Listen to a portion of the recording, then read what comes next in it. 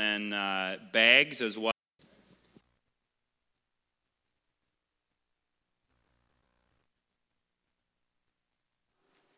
That would be helpful if I unmuted. How are we doing, church? Good. Awesome.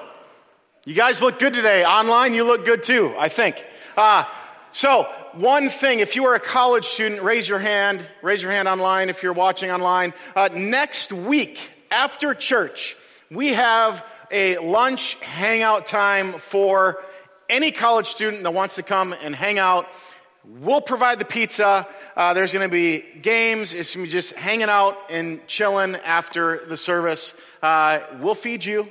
I don't know if I said that. And just, it's a time to hang out and build community together as the college students that come to Renew Church. So do me a favor. If you're sitting here this morning saying, I want to come next week after church, take the Connect card sitting in front of you. Write down college lunch on it, and then put it in the give boxes in the back. That way we have some idea for how many pizzas we got to buy, all right? Otherwise, we're just going to buy way too many pizzas, and you can take it home. So, you choose. Let's, before we get into the sermon, I want to take a moment and just pray, okay? So, let's pray. Jesus, we praise you. Jesus, we pray for this time that we're together. We pray that we walk through the doors with your grace and mercy, and we invite you into our lives. You are already working. You are already present in our lives. And I guess the prayer is, I invite you to raise our awareness for what you're doing in our life, so that we can see you and we can respond to who you are, what you have done, what you are doing, and what you will do. In your name we pray. Amen. Amen.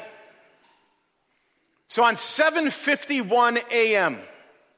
on Friday, January 12th, in the middle of rush hour traffic, a violinist performed for 43 minutes 6 classical pieces as 1,097 people passed by. This was back in 2007. I don't know if we have any violinists in here. If so, I hope not to butcher this story. But there was a childhood prodigy called Joshua Bell. And he is a legendary violinist, maybe one of the best in the world. He began taking violin lessons at the age of 4 after his mother discovered him that he'd stretched out some rubber bands across the handles of his dresser, and as he plucked out tunes that he heard on the piano, she sat there and thought, wow, like this kid's got something. He made his Carnegie Hall debut at age 17.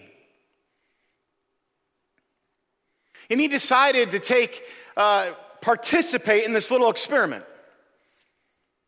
Completely unknown, he took his very expensive, priceless violin and went down to the metro station. Put on a hat, dressed in jeans, shirt, and just played. Beautiful songs for 43 minutes as people rushed by about their commute, rushed by on their ordinary day, rushed by to get to work, to get to the place they were going, to get to school. And they rushed by as they went about their ordinary lives.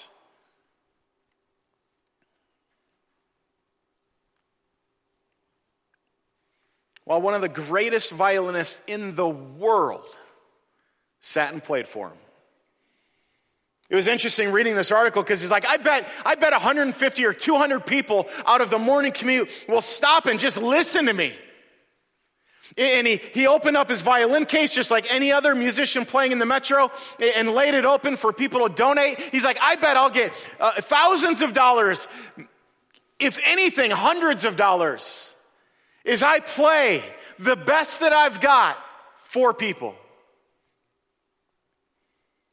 We played for 43 minutes. A handful of people stopped to listen. People dropped $40 in his case. To which he said, hey, $40 an hour isn't too bad.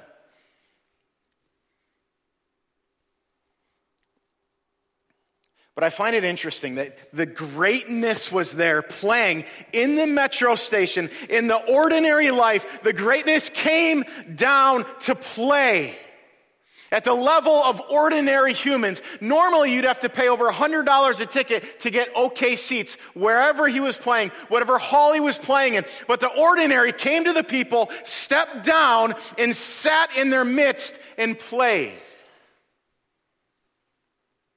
And a majority of the people missed it.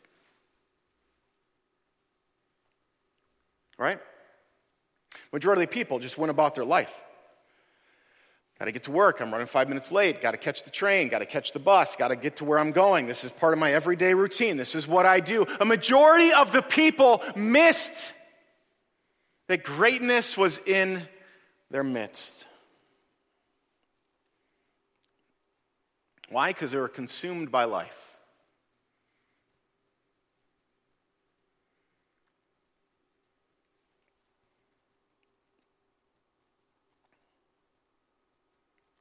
I love that this is the Christmas story, right?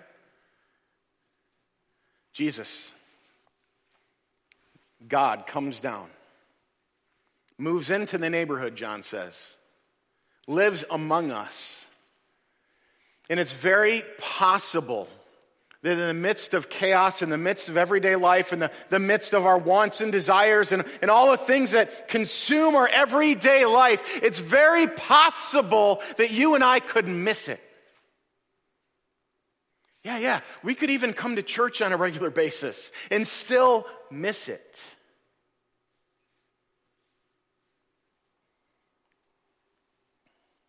See, Advent is when we come together and we celebrate that Jesus has been born.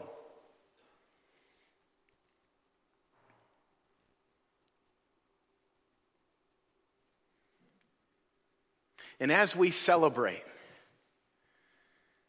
we get to be transformed by Christ, right? By Christ's life, by Christ's mission, by Christ dying on the cross, by the Holy Spirit coming and filling us, giving us power. We get to be transformed as we wait, while we're being transformed, for Jesus to come back. That's Advent. That's the Christmas season.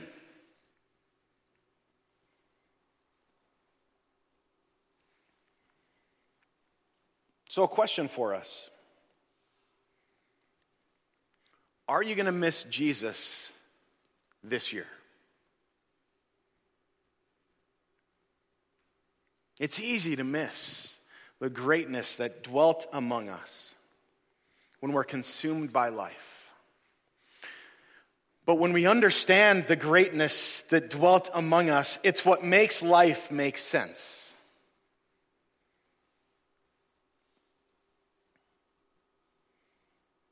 And here's the beautiful thing about the Christmas story. There's all sorts of things that we can identify with in the Christmas story. Last week we talked about waiting. Are we going to actively wait or are we going to passively wait? There's a godly, Christ-centered way of waiting, and there's not.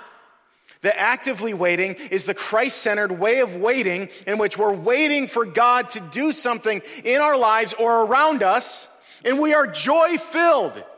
We are filled with faith. We are praying. We are hoping. We are getting together with people, getting encouragement. All that stuff is the active, godly waiting that transforms you and I. And then there's the passively waiting, where you're just sitting back and you're like, well, I'm just going to throw up a prayer request every now and then. I don't really expect Jesus to do anything, but here I am. I'm just going to keep living my life, stay in my lane, while hopefully Jesus someday comes through.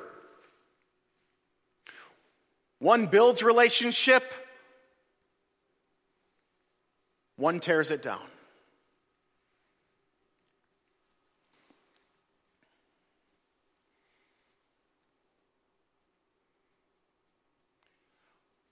I don't want us to miss Jesus.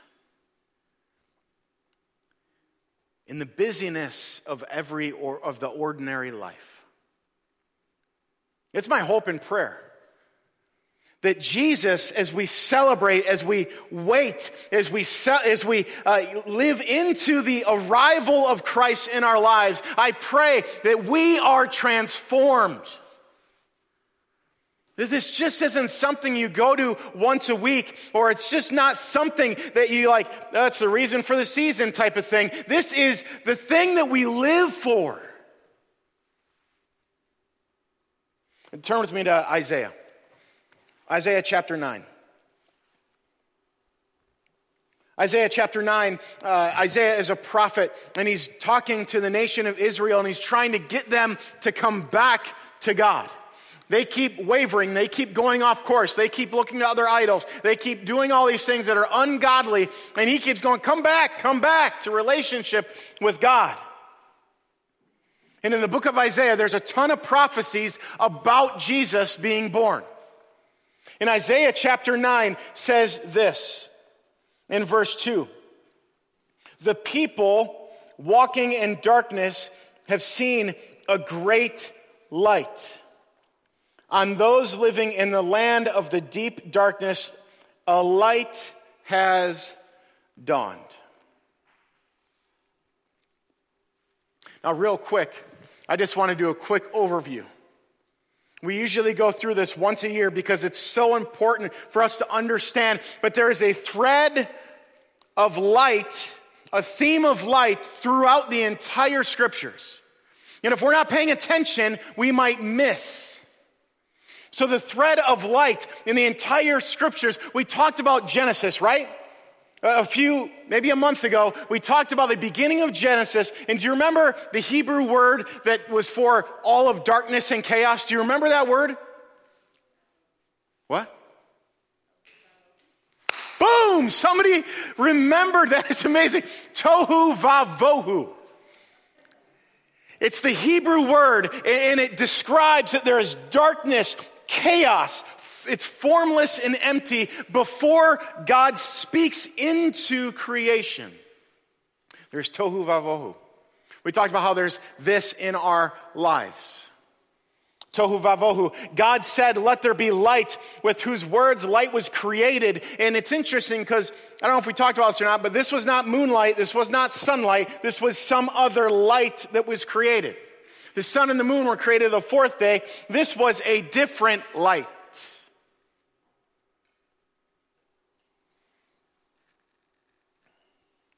See, this string of light begins in Genesis and goes all the way through the entire story of God.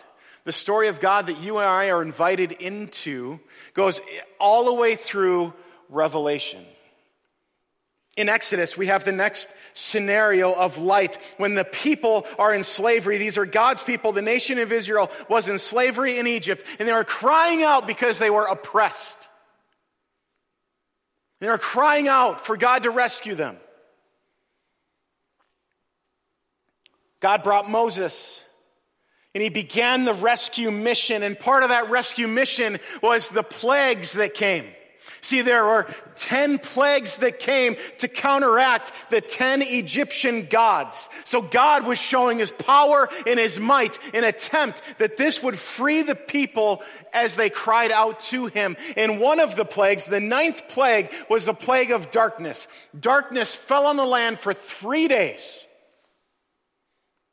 And in Exodus chapter 10, verse 23, it said, no one could see anyone else or leave his place for 3 days.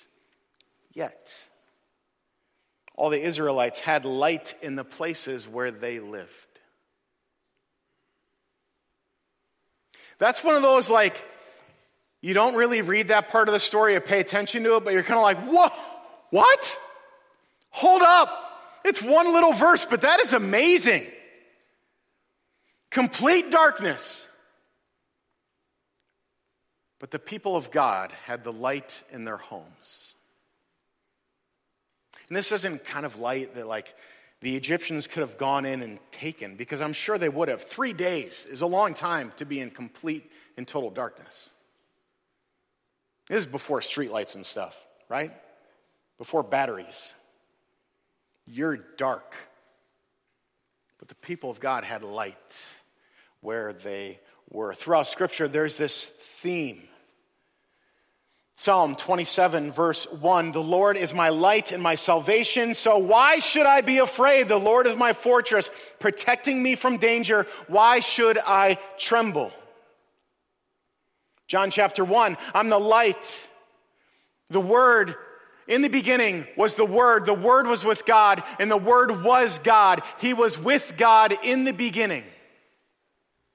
Through him, all things were made. Without him, nothing was made, and that has been made. In him was life, and that life was the light of all mankind.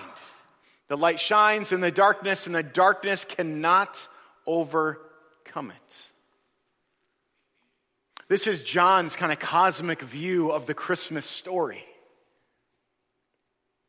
We have other gospels that talk about the on-the-ground Christmas story, but this is John's kind of cosmic view, the from space view of what was going on when Jesus was born.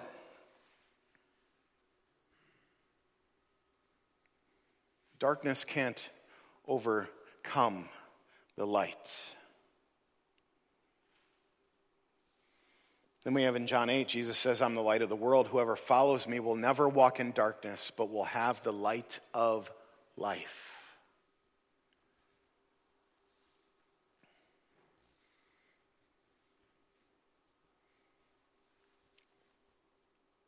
N.T. Wright, a theologian, says this: when Jesus came, when Jesus was crucified, something happens, and the result is the powers that have been locked up, that have locked up the world in corruption, decay, and death are overthrown. And Jesus is, from now on, running the show.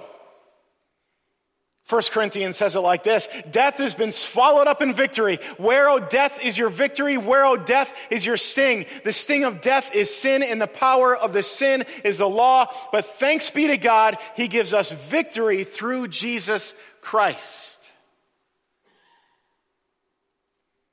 And then you follow that thread of light all the way through. And you get to Revelation. Revelation 21, 22 through 26. I did not see a temple in the city, because the Lord God Almighty and the Lamb are its temple. The city does not need the sun or the moon to shine on it, for the glory of God gives it light, and the Lamb is its lamp. The nations walk by its light, and the kings of the earth will bring their splendor into it. On no day will its gates ever be shut, for there will be no night there. The glory and the honor of nations will be brought into it. Do you get it? Like, Christmas isn't just like, hey, we get some presents. We get together for holidays. We get some lights. We get to go do fun things. No, Christmas is the light coming to the world, moving into the neighborhood.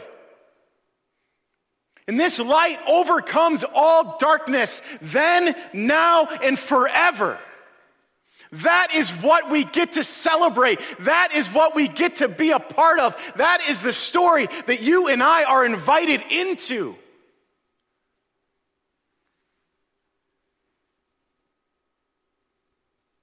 Yeah, Jesus was born in a manger. There is so much more to the story that you and I get to celebrate. We get to be transformed by it.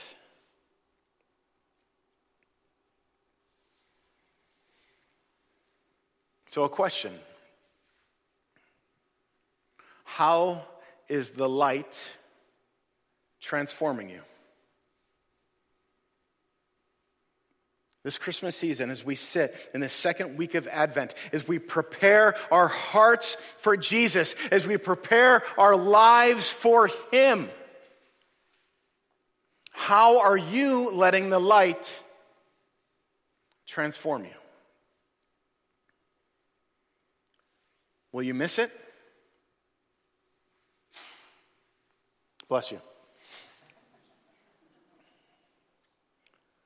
In this devotional, I've been reading Honest Advent. The author writes, John writes that the Word, the Christ, gave life to everything and everyone. In this Word's life, Jesus brought light to everyone. Another way to say it is there's a giver of this life, and then the giver of this life joins that life, and his life brings light to all of life. Catch that? This next part is the part that makes it a little more clear. To put simply, the function of light is to help us see more clearly. Jesus' life helps us see our own lives more clearly. And I would add on to that, if we let it. Right? If we take a second to just pause in the midst of chaotic, busy life, in the midst of everything that's going on, that we just pause enough to let the light shine on us.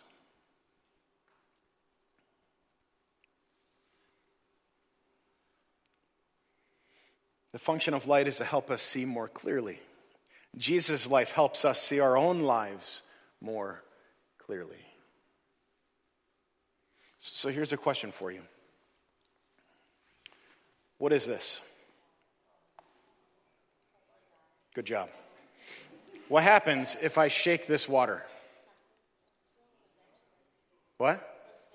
It'll spill, right? Audible gasps from the crowd. What comes out of this when I shake it? Water. It's not a trick question. When you shake a water bottle, water comes out of it, right? What happens when your life is shaken? What comes out? Well, somebody said water. I mean, tears, yeah, I guess that works. When our life gets shaken, what's inside comes out.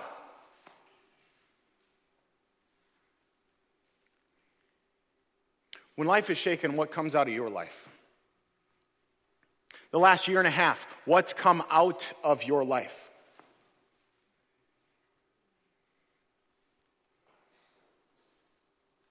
The last year and a half is a beautiful scenario to go, what's really inside? Because as life becomes more stressful, as the temperature gets turned up, as stressful things happen, stuff comes out. And a good question to ask is, what is coming out? Because it's a good indication of how much the light is helping you see clearly and how much the light is actually transforming what is coming out of your life. Stress comes out, a situation, a relationship, a comment. What comes out?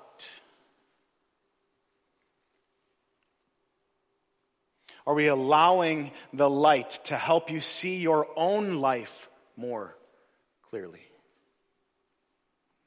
Your motives, your passions, your vision for your life, your work, your relationships.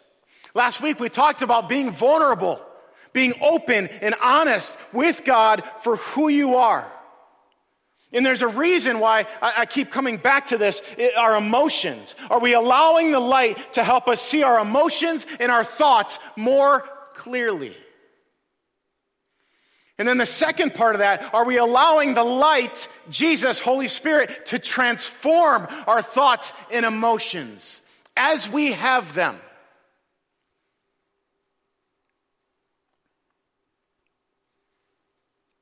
I think there's a reason why sometimes as Christians, we can believe in Jesus, we can come to church, we can even read scripture, we can pray, we can do all the things, and still miss it, and still not be transformed by the light.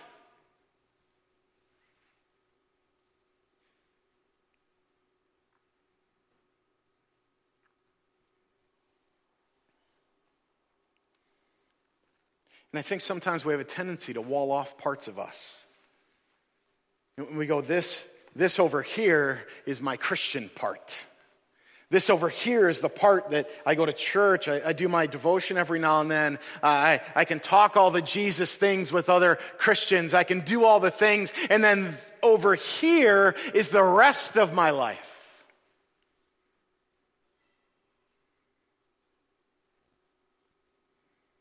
I think when we do that, we miss it. Like we walk by in the station and we completely miss the greatness that moved into the neighborhood, that sent his Spirit.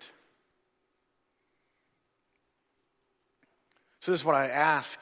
What are your emotions and what are you thinking?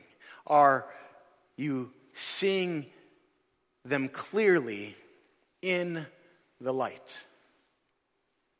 And are you being transformed by the light? Because our emotions, our thoughts are sometimes those things that we wall off. We hang on to the Christian thoughts, but we wall off the non-Christian thoughts. Like the part of us that's angry, the part of us that's bitter, the part of us that struggles to forgive, the part of us that wants things. All the parts of us, we wall off and we go, this is Christian, this isn't. And our goal, like we talked about last week, is to become vulnerable with God and to integrate all of that, because only when we do that, only when the light sees our thoughts and our emotions clearly, can it begin the transforming work.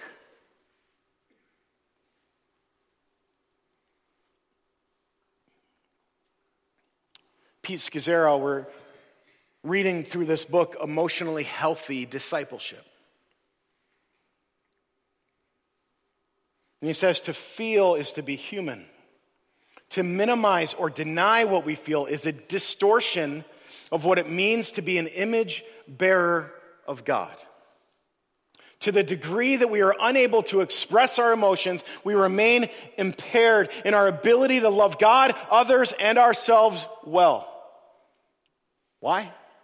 Because our feelings are a component of what it means to be made in the image of God. To cut them out of our spirituality is to slice off an essential part of our humanity, of how God created us. So are we letting the light into all of our lives? Every part. Our emotions, our thoughts, our motives, our desires, our relationships.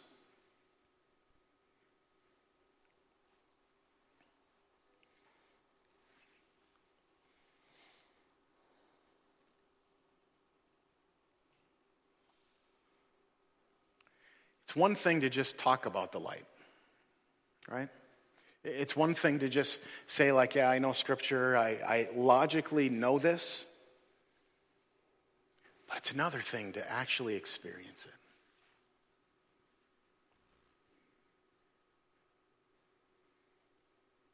And it's easy to miss it, right? It's easy to get distracted.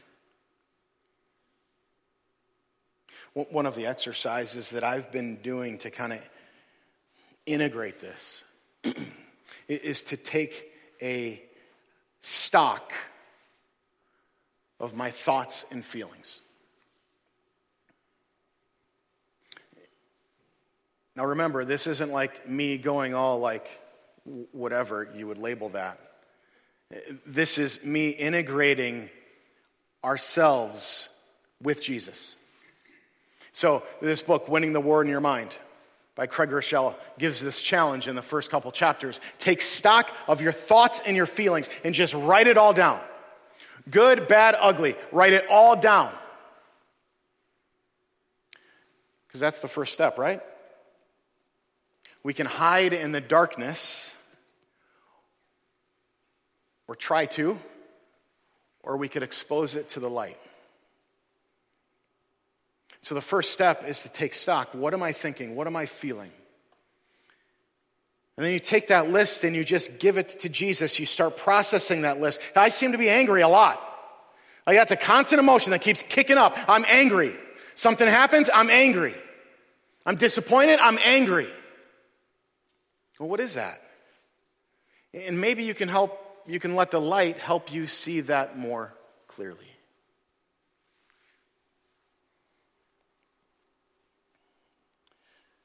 So worship team comes up. I want to encourage us. This Advent season, as we celebrate, and I hope we celebrate well, we should be the people that celebrate the best. Right? As we celebrate, as we sit and look at how Jesus is currently active in our lives, how Jesus is the light, how Jesus is transforming you and I right now as we are prepared for Him coming back someday. I pray that we wouldn't miss it in the busyness of life, the distraction. And I pray that we allow the light that overcomes the darkness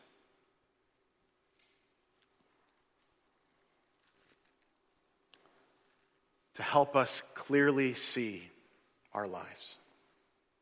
Let's pray. Jesus, you are our Savior. You are our Messiah. You are Emmanuel, God with us. You are the light. And Jesus, I pray as we continue in this Advent season, continue being transformed, continue to be shaped by you as we prepare our hearts for you, that we would pay attention to what comes out when life gets shaken, and that we would invite you in, the light that transforms. Amen.